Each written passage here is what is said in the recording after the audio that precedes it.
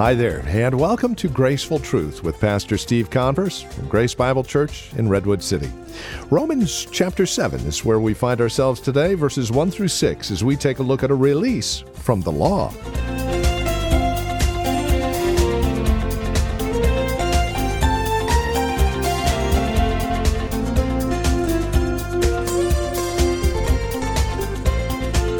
And again, welcome. This is Graceful Truth with Pastor Steve Converse. A reference to the law here in chapter 7 will have us looking at some of the Old Testament as well as the New as we see the release from the law and union with Christ and what that means and why it is so important for us to understand it all. Also, at the close of our program, the Equip Conference 2017 is coming up with key speakers Justin Peters and Costi Hinn. That's November 10th, 11th, and 12th. Here at Grace Bible Church in Redwood City. More information at the close of our program. Do stick around. But for now, here's Pastor Steve Converse with today's broadcast.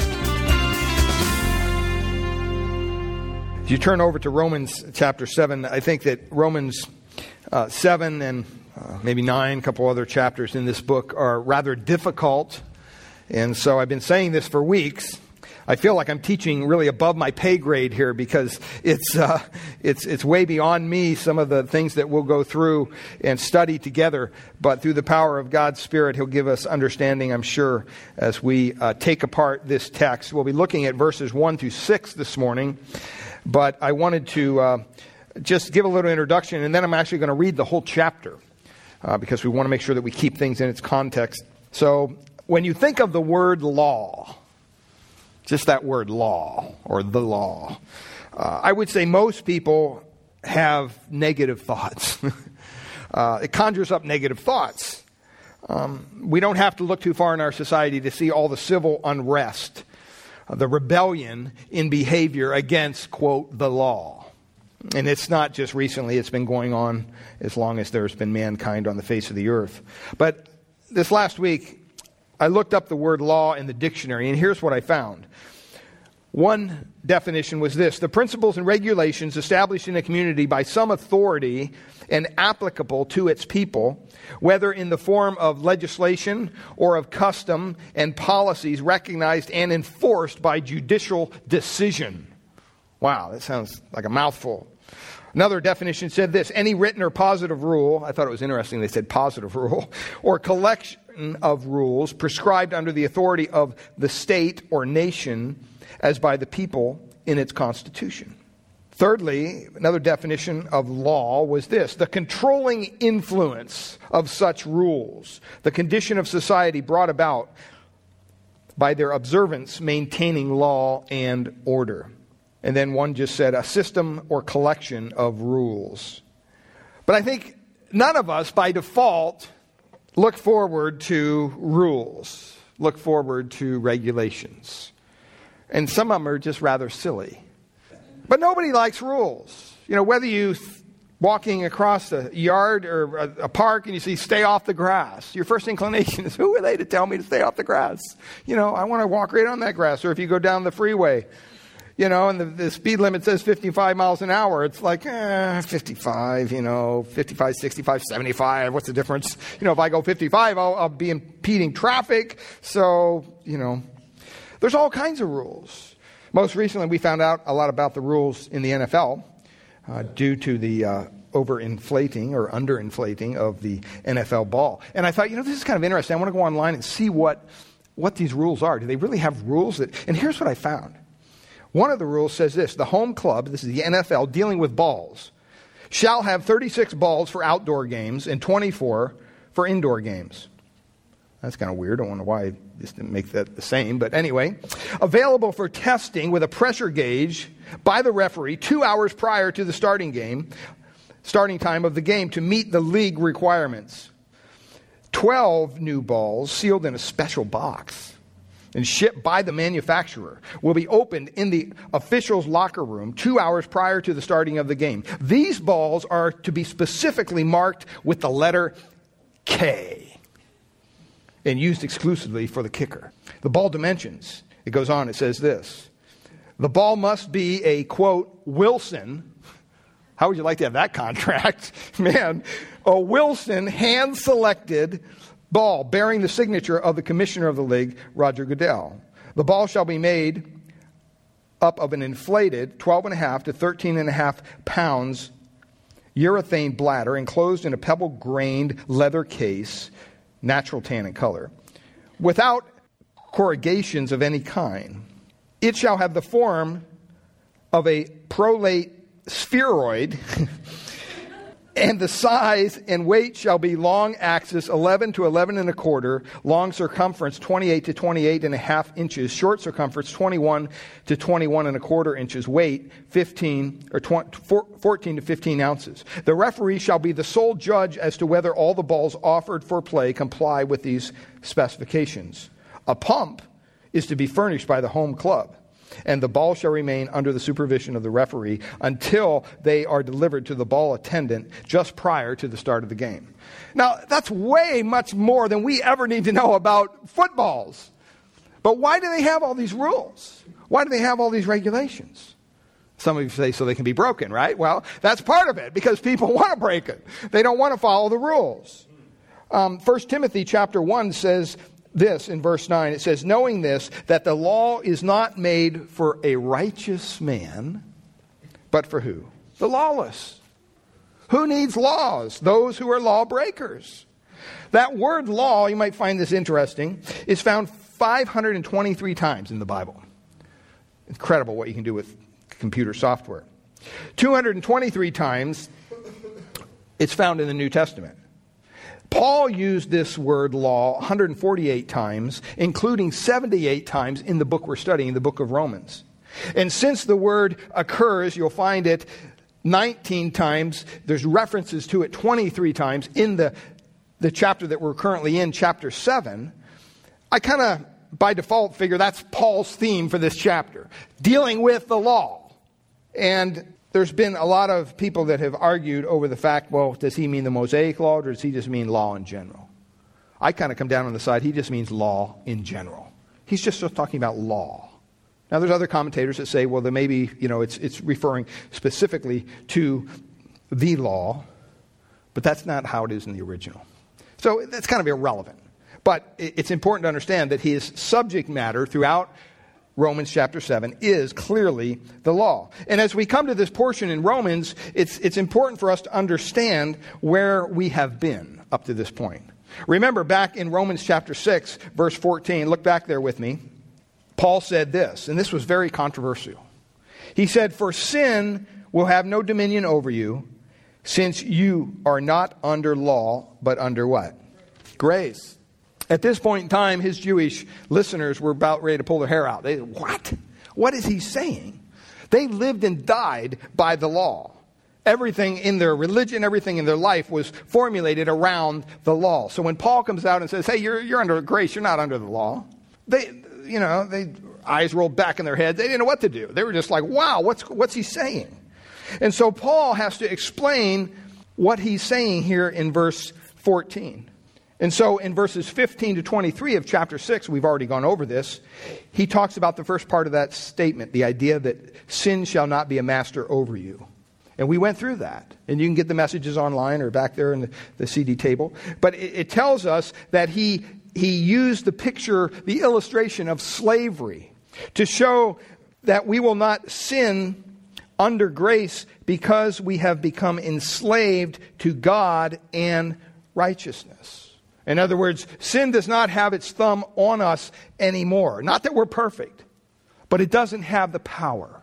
It's not our master as Christians. The Bible says that the Lord Jesus Christ is our master. That the chain that once held us captive to sin has been broken. And so he goes through this whole illustration there in Romans 6. And now when we get to Romans 7, he says, I can't just continue on. I have to explain what I said in the second part of verse 14 all the way back in Romans 6.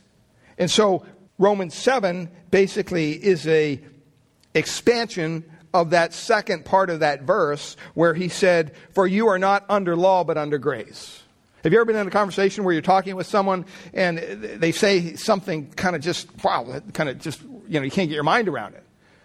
and you start like interrupting them. It's like, what did you just, they just, hold on a second, I'm going to explain it. Hold on. You see this a lot on talk shows, where news shows where they give them like 2 seconds to answer some big long question. And they start answering it and the guy cuts them off. It's like, boy, that would be so irritating. I just reach over and say, look, be quiet and let me talk. Let me explain what I'm trying to say. Well, that's kind of what Paul is doing here. And these guys are probably going, man, I still can't get over the fact that you said we're not under the law, but under grace. And if Paul were to stop right there, they probably wouldn't hear anything else in this letter. And so he has to do due diligence and explain to them what he is saying when he says you're not under law, but you're under grace. And so in chapter 7, he begins to tell us what it means to be free, or what it means to be released from the law as believers, and how this kind of relates to our own being released from the power of sin in our lives. Remember, the theme in chapter 6, if you go through chapter 6 and you start counting words, you'll see the word sin appear some 17 times. And that's really the theme of chapter 6. How sin no longer has a dominion over us.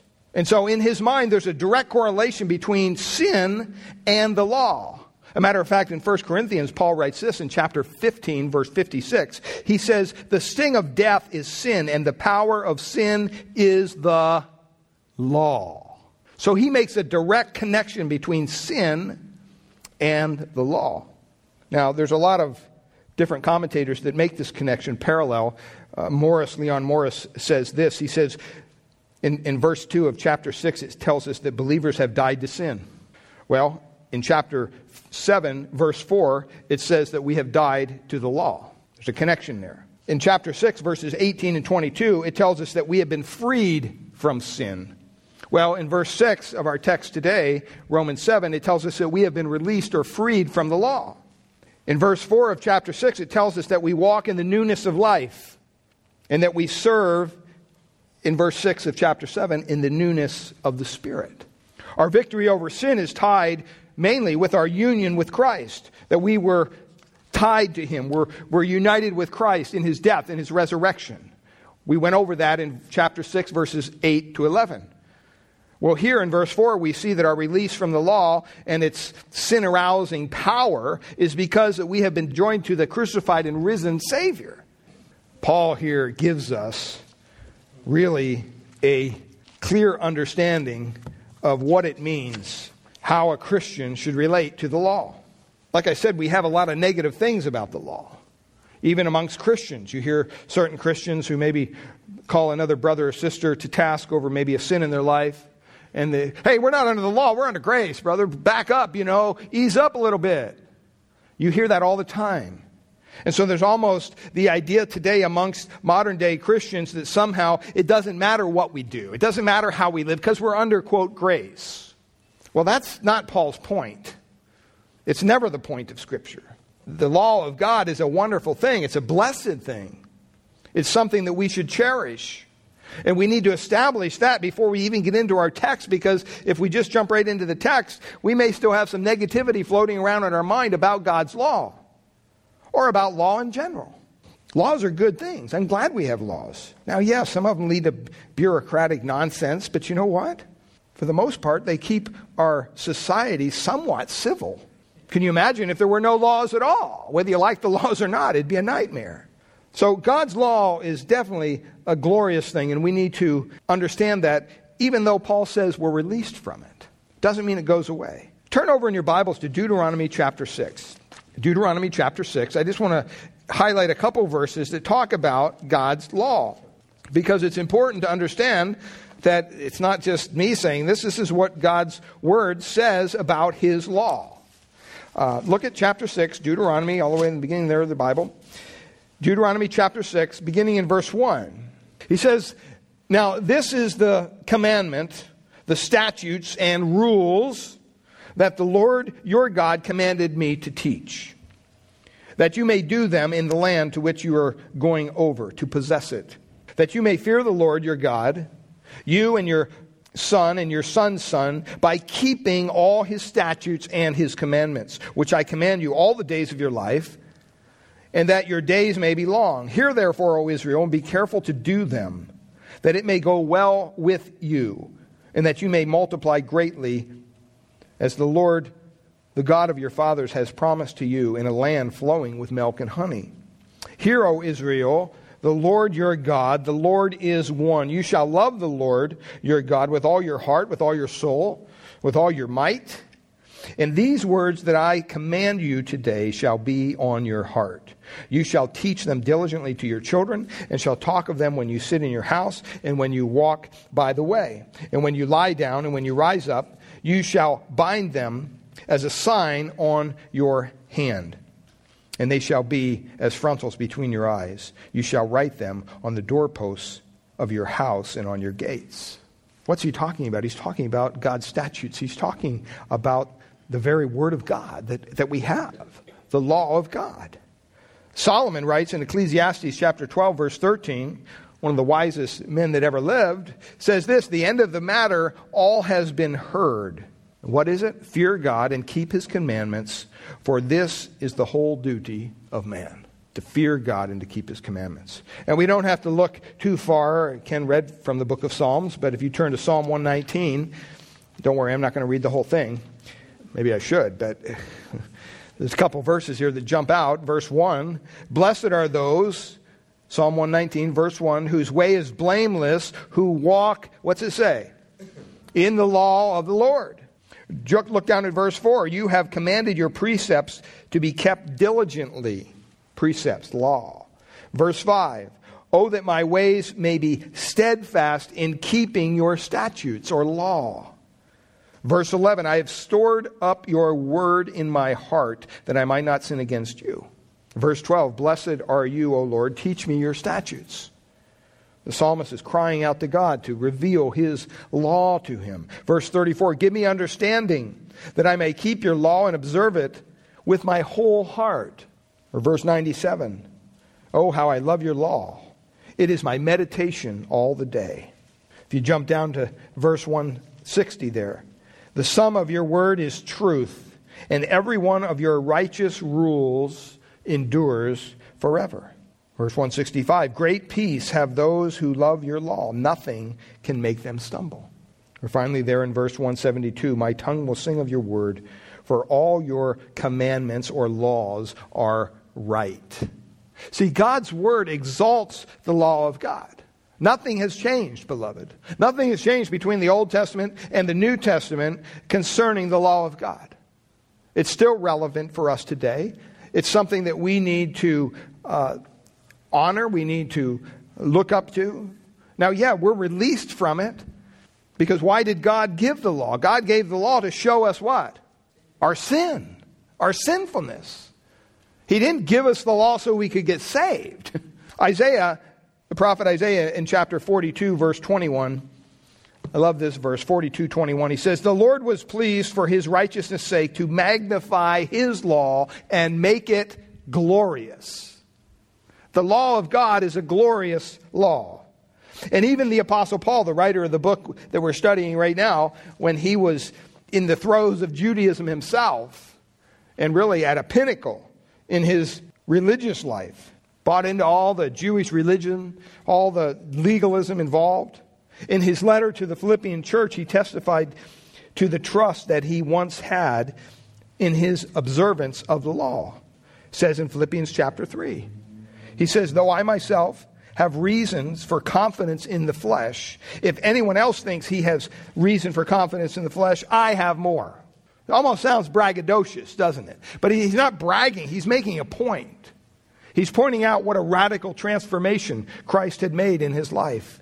He says, first of all, I was circumcised on the 8th day, as a good Jewish boy would be, of the people of Israel. I was of the tribe of Benjamin, he says, a Hebrew of the Hebrews. As to the law, what's he say? A Pharisee. They were like at the epitome of those who kept the law. They were so into the law. I mean, it infuriated them whenever Jesus or anyone spoke out against God's law. As to zeal, a persecutor of the church. As to righteousness, under the law. See that? What's he say? He was blameless. See, what Paul is saying is if anybody understands what it means to be under the burden of the law and to have to keep it, and thinking somehow that's helping you religiously, it was me. And I did that for years, he says. And even our own Lord in Matthew chapter 5, verses 17 to 19, Matthew 5, 17 to 19, Jesus wanted to be very clear about the law, because maybe some of his followers thought, hey, well, now that Jesus has come and now that we're following him, the way, we don't need to deal with all this stuff over here. This is all Mosaic stuff. We'll just kind of bury that. That's dead. We're moving on. And I think Jesus came to a point in his ministry where he had to point this out to them. And look at what he says in verse 17 of Matthew 5. He says, do not think, this is Jesus speaking, that I have come to abolish the law or the prophets. I have not come to abolish them, but to what? Fulfill them. For truly I say to you, until heaven and earth will pass away, not one iota, not one dot will pass from the law until all is accomplished. Therefore, whoever relaxes one of the least of these commandments and teaches others to do the same will be called least in the kingdom of heaven. But whoever does them and teaches them will be called great in the kingdom of heaven. See, we need to hear things like this. The Church of Christ today, the universal Church of Christ, needs to hear things like this. It's not just, just let go and lay back in the armchairs of grace and, let God do his work in you somehow. No. God has given us certain instructions in his word that we're called to be obedient to. We don't just live, fancy free, foot loose, the whole thing, and just kind of do whatever we want as Christians because we know all of our sins are forgiven and we're not under the law, so what does it matter? That's really what Paul questioned back in Romans chapter 6, verse 1. What shall we say then? Are we to continue in sin that grace may abound? By no means. In other words, you don't have any right to do that. You don't do that. How can he who died to sin still live in it? 1 Timothy 1:8 tells us, Paul writes, but we know that the law is good. So whether you look in the Old Testament, whether you look in the New Testament, the law is something that needs to be cherished. The law is something that needs to be exalted. Are we released from it? Yes, and that's what we're going to begin to look at. If it wasn't for the law, we'd have no definition for sin. There'd be no way to discern what sin is. 1 John 3:4 says that sin is what? Lawlessness. So if you don't have any law, you're not going to understand what sin is. That's why when the law was given, it wasn't given as a bunch of stuff that we have to check off every day and do and keep, because that's impossible. It was given to show our utter inability to keep it.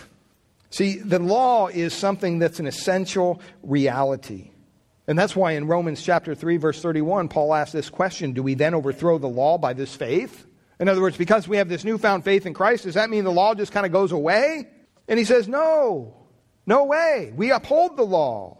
And that's what's important. That's what we have to understand, what God is sharing with us. In other words, if you can come to God by faith and you don't have to do the law, you don't have to keep the law in your own human strength, you can't do it anyway. If God accepts you by faith, do we make the law void? Do we make the law useless? Is that something that just happened in the Old Testament? We're New Testament Christians. We don't deal with that Old Testament stuff. Not at all. The answer is no, absolutely not, no way. God forbid. And he says, rather, we establish the law. And so Paul wants to establish the place of the law in the life of a believer. Because the law is good, the law is holy, the law is righteous, the law is honorable. The law reflects the literal mind and heart of God. We could never throw it out. And as wonderful as the law is, God also wants us to understand that nobody under any circumstances at any time will ever be justified before God by keeping his law. That's an impossibility. So if you want to gain victory in your life over sin, you have to come to Romans 7. And you have to wrestle with this text.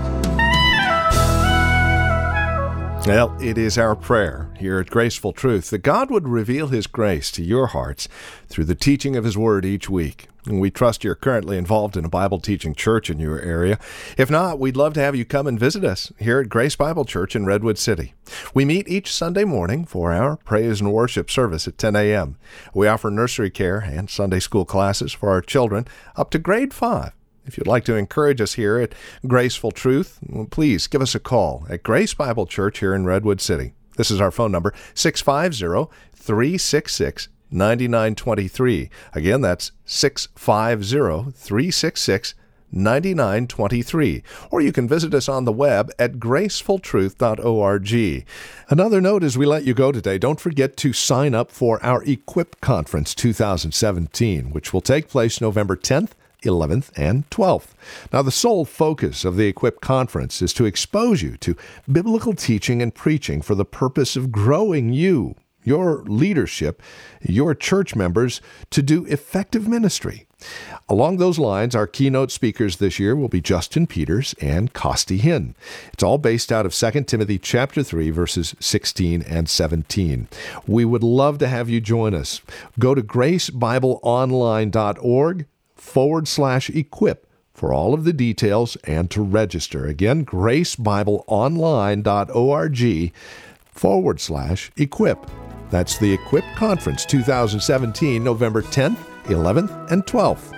We thank you for joining us today and trust we'll see you again next week at this same time for another broadcast of Graceful Truth.